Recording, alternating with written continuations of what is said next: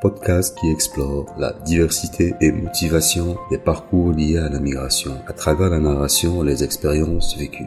Cette série de podcasts raconte les histoires des migrations en Algérie, interroge sur la question d'intégration, d'identité et de mobilité. Du Niger au Kenya, en passant par le Bénin et la République démocratique du Congo. Nous partons à la rencontre de 6 migrants inspirants pour découvrir ensemble leur parcours personnel, mais aussi leur vision de la migration. Cette interview intime sera l'occasion de partager des histoires de vie, des parcours riches et de mettre la lumière sur des aspects qui sont souvent méconnus. Et en partie à leur rencontre pour comprendre ce qui les a motivés à quitter leur pays, les conditions du voyage, l'installation et l'intégration à l'arrivée, ainsi que les perspectives d'avenir. Prince est un basketteur professionnel d'origine de la République démocratique du Congo. Il arrive en Algérie à la suite d'une proposition de travail d'un coach algérien et devient un joueur dans un club national. Prince apprécie sa nouvelle vie sur cette terre d'accueil depuis 2010 et se retrouve dans les qualités humaines du peuple algérien. Voici son histoire.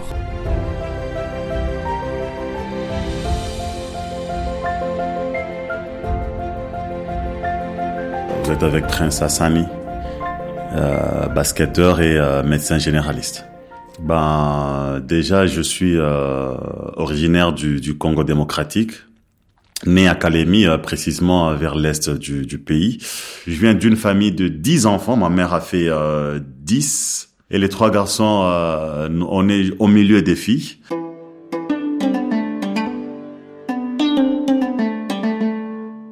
En fait, le sport c'est dans ma nature parce que je joue au foot déjà quand j'étais trop petit. Juste à mes 11 ans, je grandissais un peu plus. Et après, vers 15 ans, j'ai eu encore une poussée terrible en taille. À 15 ans, j'avais 1,92 et mon oncle m'a dit, en fait, viens essayer du côté de basket et ça m'a donné aussi le goût. J'ai commencé à jouer. En fait, comme le sport, je pratiquais le foot, j'étais un peu apte. Je jumpais. Il y a un entraîneur qui m'a vu, qui m'a dit, pourquoi pas tu viens t'entraîner avec nous, on va te montrer. Ils m'ont montré, déjà à 16 ans, j'ai été sélectionné pour jouer dans les catégories juniors. Et c'est là où j'ai vraiment progressé. Et j'ai combiné l'équipe junior et senior. Et j'ai fait un bac à blanc en biologie chimie et je l'ai eu avec 62. Je suis allé à la fac de médecine. Je devrais jouer aussi pour l'équipe de médecine.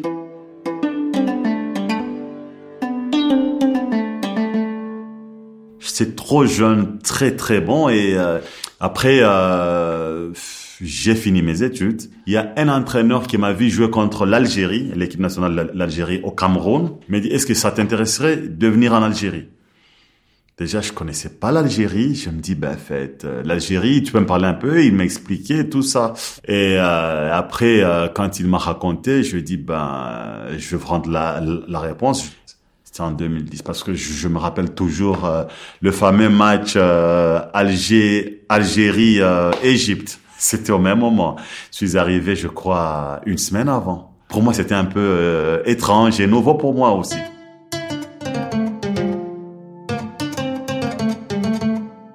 Juste après l'entraînement, le coach m'a dit, en fait, tu signes le contrat. J'ai dit, comment ça, je signe le contrat? Après, je lui ai dit, non, en fait, j'ai parlé avec mon oncle et je vais signer 3 ans. Ils ont dit, OK, rapidement, ils m'ont fait signer. J'ai livré mon premier match et après, même avec mes coéquipiers, ça n'a pas été facile.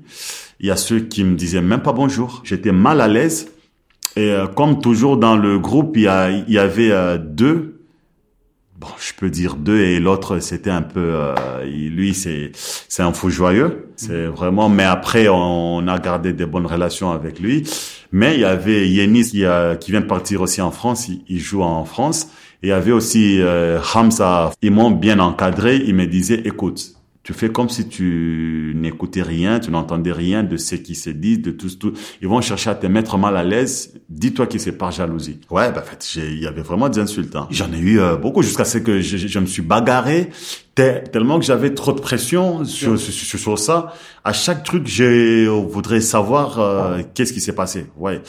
Et il y avait aussi des mots vulgaires, tout ça, et consorts qui, eux, mon équipe n'avait pas de choix parce qu'il y avait les supporters qui étaient derrière moi. Il y avait donc même ceux qui m'aimaient pas étaient obligés de faire semblant de m'aimer parce que quand je suis venu, le niveau aussi du club a vraiment de ce côté-là, l'Algérien il est social. Hors terrain, les supporters venaient toujours. Quand ils me voyaient, tu vas bien, tu as besoin de quelque chose, tu veux faire ça. Il y a même d'autres qui me proposaient de faire des petites balades, tout ça pour même temps. Là, c'est les supporters déjà. Tu sais, dehors, j'étais un peu avec eux et il y avait Yenis et Hamza qui m'occupaient toujours, qui venaient à l'appartement où j'étais logé, qui essayaient de m'intégrer. Du coup, je me suis fait des amis à Youssendey, mais pas Staweli. Comme Yenis, lui, était de Youssendey, ses amis qui étaient vraiment sont des mecs super. Donc on s'est côtoyés, on est restés amis, tout ça. Donc j'allais chez eux, ils venaient à Staweli, tout ça. Fallait s'intégrer.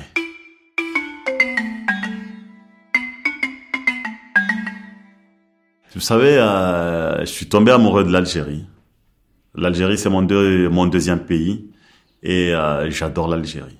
Après, les débuts n'ont pas été vraiment faciles pour moi, mais à force de m'intégrer, je comprends un peu l'arabe, je comprends un peu comment les gens vivent. Là, je sais que non, face à telle personne, je dois être comme ça. À l'époque, j'avais une copine algérienne et on s'aimait. Après, elle parlait avec ma famille. J'ai rencontré sa mère, on discutait. Après, c'était en 2015. Après ici, avec la déception que j'ai eue de ma fiancée algérienne, déjà ma mère aussi, ça l'avait un peu affecté. Je suis parti au pays. J'avais une amie, elle joue aussi au basket. On s'est mariés. Après,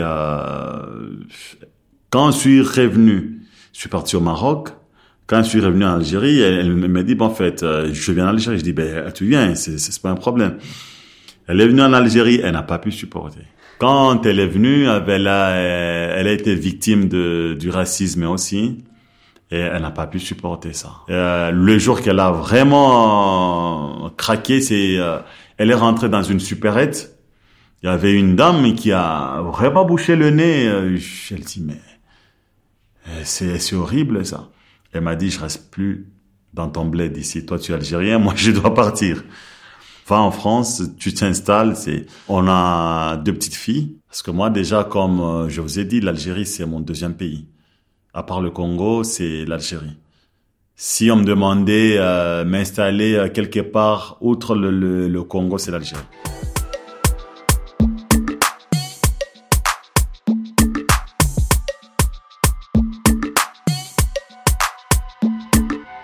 La série des podcasts est disponible en arabe dialectal, français et anglais. Vous pouvez nous suivre sur nos réseaux sociaux, page Facebook et compte Instagram OIM Algérie pour en savoir davantage sur les actions et les activités de l'Organisation internationale pour les migrations et suivre toute l'actualité.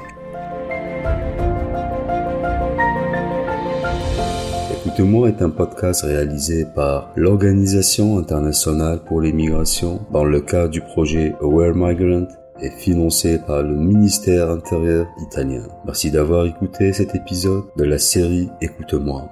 Pour suivre les autres épisodes de la série, rendez-vous sur toutes les plateformes de podcast.